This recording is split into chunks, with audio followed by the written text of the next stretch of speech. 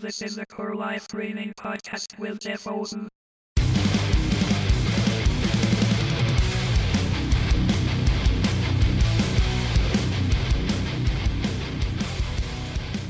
Hey, what's up, everybody? Thanks for checking out the Core Life Training Podcast. This is the preseason episode number 5. So in this episode, I'm going to give you session 1 of the Core Life Training class, The Story of the Old Testament. Now, for a lot of people, the Old Testament feels pretty outdated when they're reading it. It feels a lot like this random collection of stories and laws and poems and prophecies about like ancient people that really have like nothing at all to do with our life. Maybe you've even like been in a Bible read through and you start out in Genesis and it's going real good and there's some exciting stuff in Exodus, but man, by the time you hit midway through the book of Exodus and then you're like into Leviticus and you're partway through Numbers, you just quit because like all this stuff just seems to have nothing to do with you. A lot of people believe the Old Testament is God's word, but really struggle to understand it. And if that's you, you don't have to worry. You're definitely not alone. So understanding the Old Testament isn't always easy, and we get that. And what we want to do in this Core Life class is help you with a few things. So first, I want to help you connect like the disconnected stories or the stories that feel disconnected in the Old Testament into like one unified story. I want to help you understand then what the overall message of the story of the Old Testament is. And I want to help you see the picture of Jesus in the Old Testament, the way that he and the New Testament writers saw it. And we want to help you feel like how crucial the Old Testament is for faith and life today. I know it doesn't always seem that way, but it really is. It was for Jesus, it was for the apostles, and it is for us. And I want to help you feel that. And ultimately, we just want to help you love Jesus more through the story of the Old Testament. All right, now would be a great time to grab a Bible and a notebook and your drink of choice, and let's get down to business.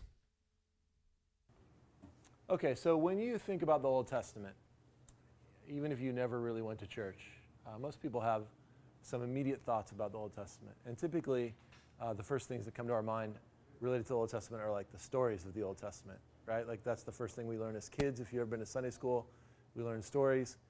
I did a survey one time, and I just asked people to just jot down the first 3 Bible stories that come to their mind, right? And I just tabulated it all up, made a big list, and here are the most popular ones, right? So the top 3 are... Who's this? Adam and Eve. Very good. Very good. Minus the skirt. Yeah. David and Goliath, right? You can tell by the slingshot, right? Yeah. So my artwork may not be artistic, but at least it's effective. Like you're at least getting the point, right? All right. And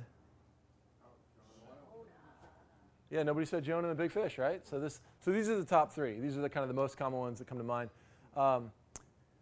Obviously the Old Testament's full of stories, and then it's full of like lots of laws, and then it's full of poems, and then it's full of like prophecies and like weird stuff like that. But when you think about the stories of the Old Testament, one thing that nobody ever really explained to me was how any of these stories actually fit together, right? So what in the world does Adam and Eve have to do with David and Goliath? And what does David and Goliath have to do with Jonah and the big fish? When I went to church as a kid, I didn't go really very much until I was about 16. But when I did go, these stories were all given to me as sort of moral tales, right? Like you never connected them together. You just read them and then learned a moral of a story. So be courageous like David, right? Be very courageous. He's facing a giant. You should be courageous like him. Don't go into the ocean because you might get eaten by a giant fish. No. Don't be mean to your brother like Cain was mean to his brother and killed him. These are all just like how to be a good boy or how to be a good girl kind of stories. And nobody ever like related them together. Is it possible that an author has arranged these books or arranged these stories in order to tell a whole story? Now, obviously it is possible. Otherwise, we would just close in prayer right now and go home. And this would be a really short class. I want to show you, I want to argue and show you from Scripture that these stories actually do fit together, right? Like the authors put them together on purpose to tell a story, right? To tell a story to readers like you and me, right? He's put all these stories in a book, and those guys over on the right, the guys and gal over on the, that's readers like you and me, That's who the book's to. And he's trying to tell us something by arranging all these stories together. So ultimately that's what this class is about. We're going to look at the whole Old Testament over the next 4 weeks, minus next week, because there's something relatively important going on next Sunday night. My team is in the Super Bowl. Sorry, Green Bay fans. I know, sorry, Green Bay fans. So we'll take those 4 weeks just to look at the whole Old Testament, the story of the whole Old Testament, how it all fits together, sort of section by section, and see what this author is trying to tell readers like you and me. So the first thing I want to do is look at what Jesus said about the story. Right? Jesus said there is actually a story. Look in your Bibles at Luke chapter 24.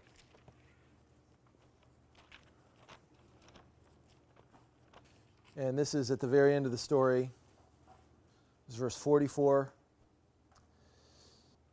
He appeared to the disciples, and they were kind of having a hard time figuring out if that was him or not. In Luke 24:44, Jesus said, "These are my words, which I spoke to you while I was still with you, that all the things which were written about me in the law and the prophets and the Psalms must be fulfilled." So Jesus looks at what we would call the Old Testament and says that whole story is actually about me, right? If you've read the New Testament at all, obviously New Testament authors are looking back at the Old Testament. They're quoting the Old Testament. Jesus quoted the Old Testament all the time. And one of the important things to think about is how did they do that? How did they look at that story and say, yeah, it's about Jesus? Some people argue that they basically took their hopes and dreams about Jesus and then went and found passages, like they had some commitments about who Jesus was, and then they went and found passages in the Old Testament that seemed to support their pre-commitments about him, right? I believe Jesus is God. I'm going to go find some passages that maybe help me believe that. Or I believe Jesus is the King. I'm going to go find some passages that maybe help me believe that. Some scholars argue that Jesus and the New Testament authors kind of had a tricky way of interpreting the Old Testament, kind of an inspired sort of Holy Spirit way of interpreting that you and I can't do it. So when we read the Old Testament, we don't see what they see, but they kind of saw Jesus in there in ways that we can't. Thankfully, they saw it and wrote it down for us. And I want to argue and show that actually Jesus and the disciples and the authors of the New Testament, they just read their Bible well, right? They just read it well, understood it the way this particular author meant them to understand it, right? So in other words, he's telling the story of Jesus on purpose, and they just read it well and understand it the right way. So what we're going to do as we look at the Old Testament is we are going to look at a different version of the Old Testament than what we have in our English Bibles. Okay, so we're going to look at the order of the Old Testament, the way it comes to us in the Hebrew Bible. So I have a Hebrew Bible. I took Greek and Hebrew in Bible college and seminary. And the order of books in the Hebrew Bible in the Old Testament is a little bit different than our English Bibles. First, it's structured kind of differently than we think of, okay? Structured in 3 big sections: the law, the prophets, and the writings.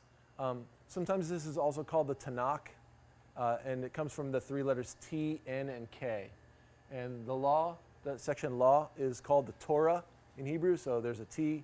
The prophets is called the Nevi'im, and the writings are called the Ketuvim. So T, N, K, Tanakh. So you see in the section of the law, Genesis, Exodus, Leviticus, Numbers, Deuteronomy. That's the way it is in our English Bible, right? So that's just totally standard.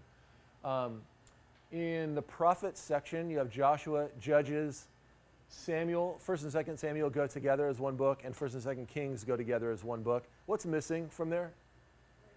Yeah, Ruth is missing. All right, it goes in our Bibles. It goes Joshua, Judges, Ruth. You can see over here in the writings, Ruth is way over in this other section. We'll talk about why here in just a minute. So Joshua, Judges, Samuel, and Kings, that's called the former prophets. And Isaiah, Jeremiah, Ezekiel, and the 12, the 12, we would call them the minor prophets, right? And those are written on one scroll. They're meant to be read together, kind of as one whole story. So we kind of skip around in them once in a while or whatever if we ever come to them. But they really are meant to be read in an order. You may wonder, what in the world, what do we call Joshua, Judges, Samuel, and Kings? What kind of writing do we call that? So it's in the prophet section. We wouldn't put it in the prophet section, would we? What section, if it was our library, what would we put it in? Narrative, yeah. We'd probably put it in the history section, right? Those are historical books. But in the Hebrew Bible, they're in the prophetic books, and I'll talk about why in just a bit. And then you can see the writings start with the Psalms, and if you look at the bottom, it's 1st and 2nd Chronicles that are the very last book of the Bible, the Hebrew Bible. So when we end this class, we'll end down there in 2nd Chronicles. 2nd Chronicles, where does that go in our Bibles? That goes over by Kings, right? So what you can see, I think what you can see is our English Bibles are really concerned with a couple things in terms of the order. They're concerned with chronology. So all the books of the same time period kind of go together. And they're concerned with literary genre. So in our Bibles, we have all the law books together, right at the beginning. And then we have all the history books go together. And then we have all the wisdom books together and the poetry books. They all go, and then all the prophet books go together. So that's how we do it, or our English Bibles do it. They're kind of in a chronological order. You can see the Hebrew Bible's not at all interested, couldn't care less necessarily about chronology and literary genre. What I'll try to show you is that the Hebrew Bible, the order or arrangement of the Hebrew Bible is really more concerned with theology and themes, right? We're looking for themes and theology rather than chronology, and we got to put all the same kinds of books together. So, How come it just didn't stay the Hebrew Bible? yeah, okay, so how did we get our English Bible order compared to this? It's a great question. So in about 250, great question, Deb. Way to be. In about 250 BC, there were Jews living in Alexandria, Egypt, and Greek was the language of their culture. So the scribes and the religious leaders in Alexandria thought nobody speaks Hebrew anymore. Nobody reads Hebrew anymore. We need a Bible that goes in the language that people can read. So they translated the Hebrew Bible into Greek. And that translation is called the Septuagint. Oftentimes it's shorthand LXX for 70. The legend is that 70 scholars went into 70 rooms and all came out with exactly the same translation. That's a legend, all right. But it's called the Septuagint. So about 200 BC-ish is when that was translated. And the order of the Septuagint is like our English Bibles. So our English Bible, Old Testament, follows the Septuagint order, right? And somebody in Alexandria, Egypt, when they translated that, thought let's arrange these books differently and it makes some sense that way, right? Let's make it chronological, and let's put all the literary types together. I mean, if you were doing a library, that's kind of how you'd do it. So that's what they did. So that's where our English order comes from, is the Septuagint.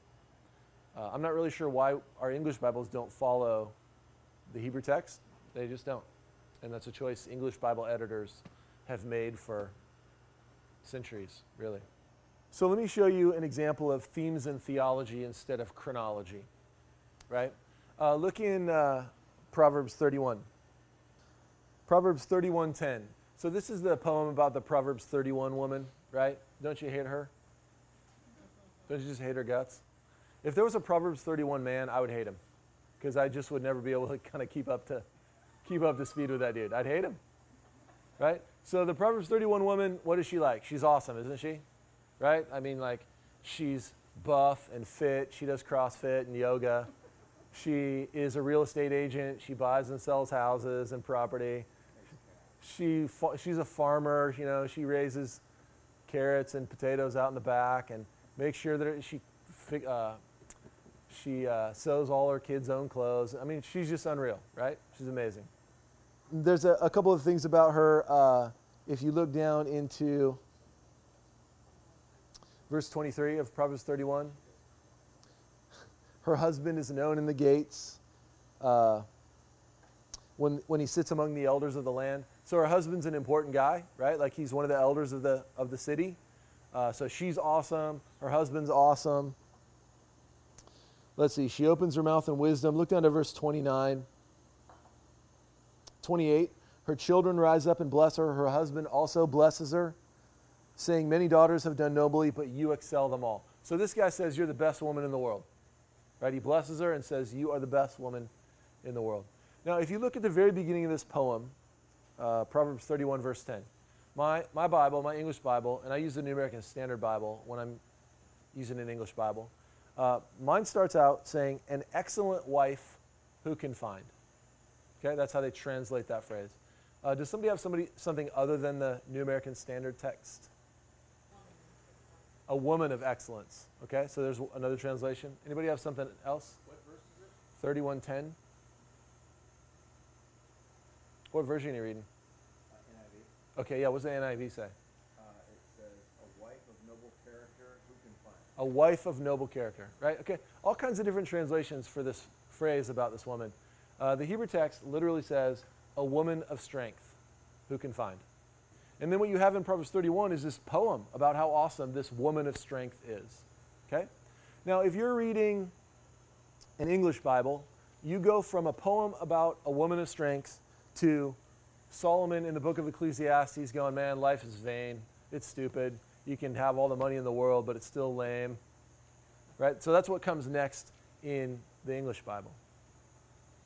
But in the Hebrew Bible, you can see that Ruth comes right after Proverbs.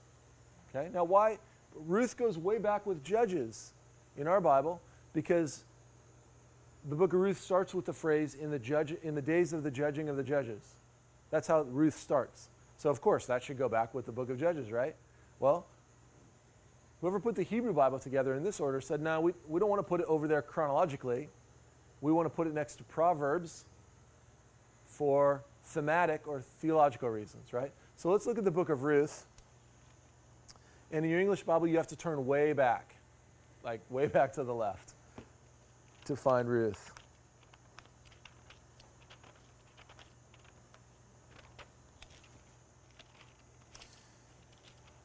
And if you look at Ruth chapter 3,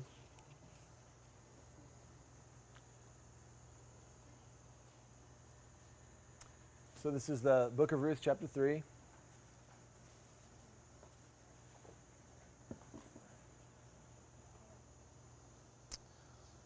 Ruth has come to Boaz. So here's Ruth. She's a Gentile woman, right? She's not part of Israel, but she's kind of the only one that actually believes in the Lord. Like all the Israelites are unfaithful to the Lord. And this woman who's not an Israelite loves the Lord. So she finds this guy Boaz, and he's a relative, and he is supposed to do his job as a relative to take care of her because her husband's died and all like that. And so she, through the whole story of Ruth, she kind of gets to know this guy and ultimately comes to him and asks him to do his job as a relative to take care of her. And he's pumped about it. Like he actually has fallen in love. So they're like distant relatives through marriage. And so it's not like weird. So they're related through marriage. And he's actually fallen in love with her. And he's glad to take care of her. And in Ruth chapter 3, verse 10, he says, the text says, then he said, may you be blessed of the Lord, my daughter. Now think back to Proverbs 31. Proverbs 31 said, her husband blesses her, right? Saying, you excel all women. Well, here in Ruth, here's Boaz, who's about to be her husband, blessing her, right? So may you be blessed of the Lord, my daughter. You've shown your last kindness to be better than the first by not going after young men, whether rich or poor. So Boaz is like quite a bit older than her, and she could have went after the young, hot guys. And instead she finds the right guy, the one that she's supposed to find according to Scripture, right, according to the Lord, and she goes and finds him. Now, my daughter, do not fear. I will do for you whatever you ask. This is verse 11. For all my people in this city know that you are a... Now, what does your text say? You're a what? A woman of excellence. Now, does anybody have anything different here? A worthy woman. Okay. This is the exact same phrase as... This is Proverbs 3:11. This is the exact same phrase from Proverbs 31:10. It's a woman of strength. Ishet chayil. Ishet is a woman. Chayil is strength. And it only occurs twice in the whole Bible. And it's in Proverbs 31, a poem about a woman of strength. And now it's in Ruth 3:11, a story about a woman of strength. And here, this woman of strength in the story of Ruth, her husband blesses her. Later in the story, her husband goes to the gates of the city because he's an elder in the city and all like that. And so you can see that the author of the Old Testament has put Proverbs and Ruth back to back to connect this poem about a woman of strength with a story about a woman of strength, right? So you've read the poem and you think, man, she's awesome. I wonder what she's like. Great, you can read a story about her if you just turn the page. So you kind of get two different looks at the same kind of woman, right? So who's the Proverbs 31 woman? It's Ruth. And she is pretty awesome, right? She's pretty awesome. So you can see the difference between chronology and theology. This would be arranging books to make a thematic or a theological point rather than putting them just in chronological order. Now, if you were reading your Bible in the English order and you're just doing your Bible read through, right, 3 chapters a day every day to get through it in a year, you might not ever notice this because by the time you get to Proverbs, it's been months and months since you read Ruth. And you'll notice that in our English Bibles, that same phrase is sometimes translated differently, even in the same translation, right? Which is, I'm not really sure why they do that. It's sad because it's not helpful, right? So one last question. Why in the world would we use the order of the Hebrew Bible instead of the English Bible? And the answer is super simple. It's just because Jesus did. When he taught the 12 disciples, he taught them in that order. He said in Luke 24:44, all that is written about me in the law, the prophets, and the writings. So we want to use that same order so that we can see the same themes and theological connections that Jesus was seeing in that order. And that's the order of the story that Jesus says talks about him. All right, dig it. There is session 1 of the story of the Old Testament. This class has 15 sessions to it.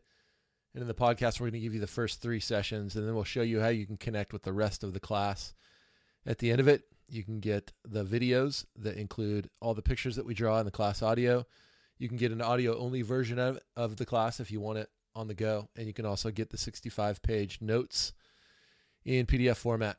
So hope you dig in the class. I hope it's helpful, and I hope you come back to check out more of it. I really want to thank you for listening to this episode of the Core Life Training Podcast and let you know of a few ways that you can connect with us and support what we're doing. First, if you haven't already, would you subscribe to the podcast? You can do that on iTunes or your favorite podcast service. And if you dig it, we would love it if you would just leave us a review and tell us and tell the world why you like it.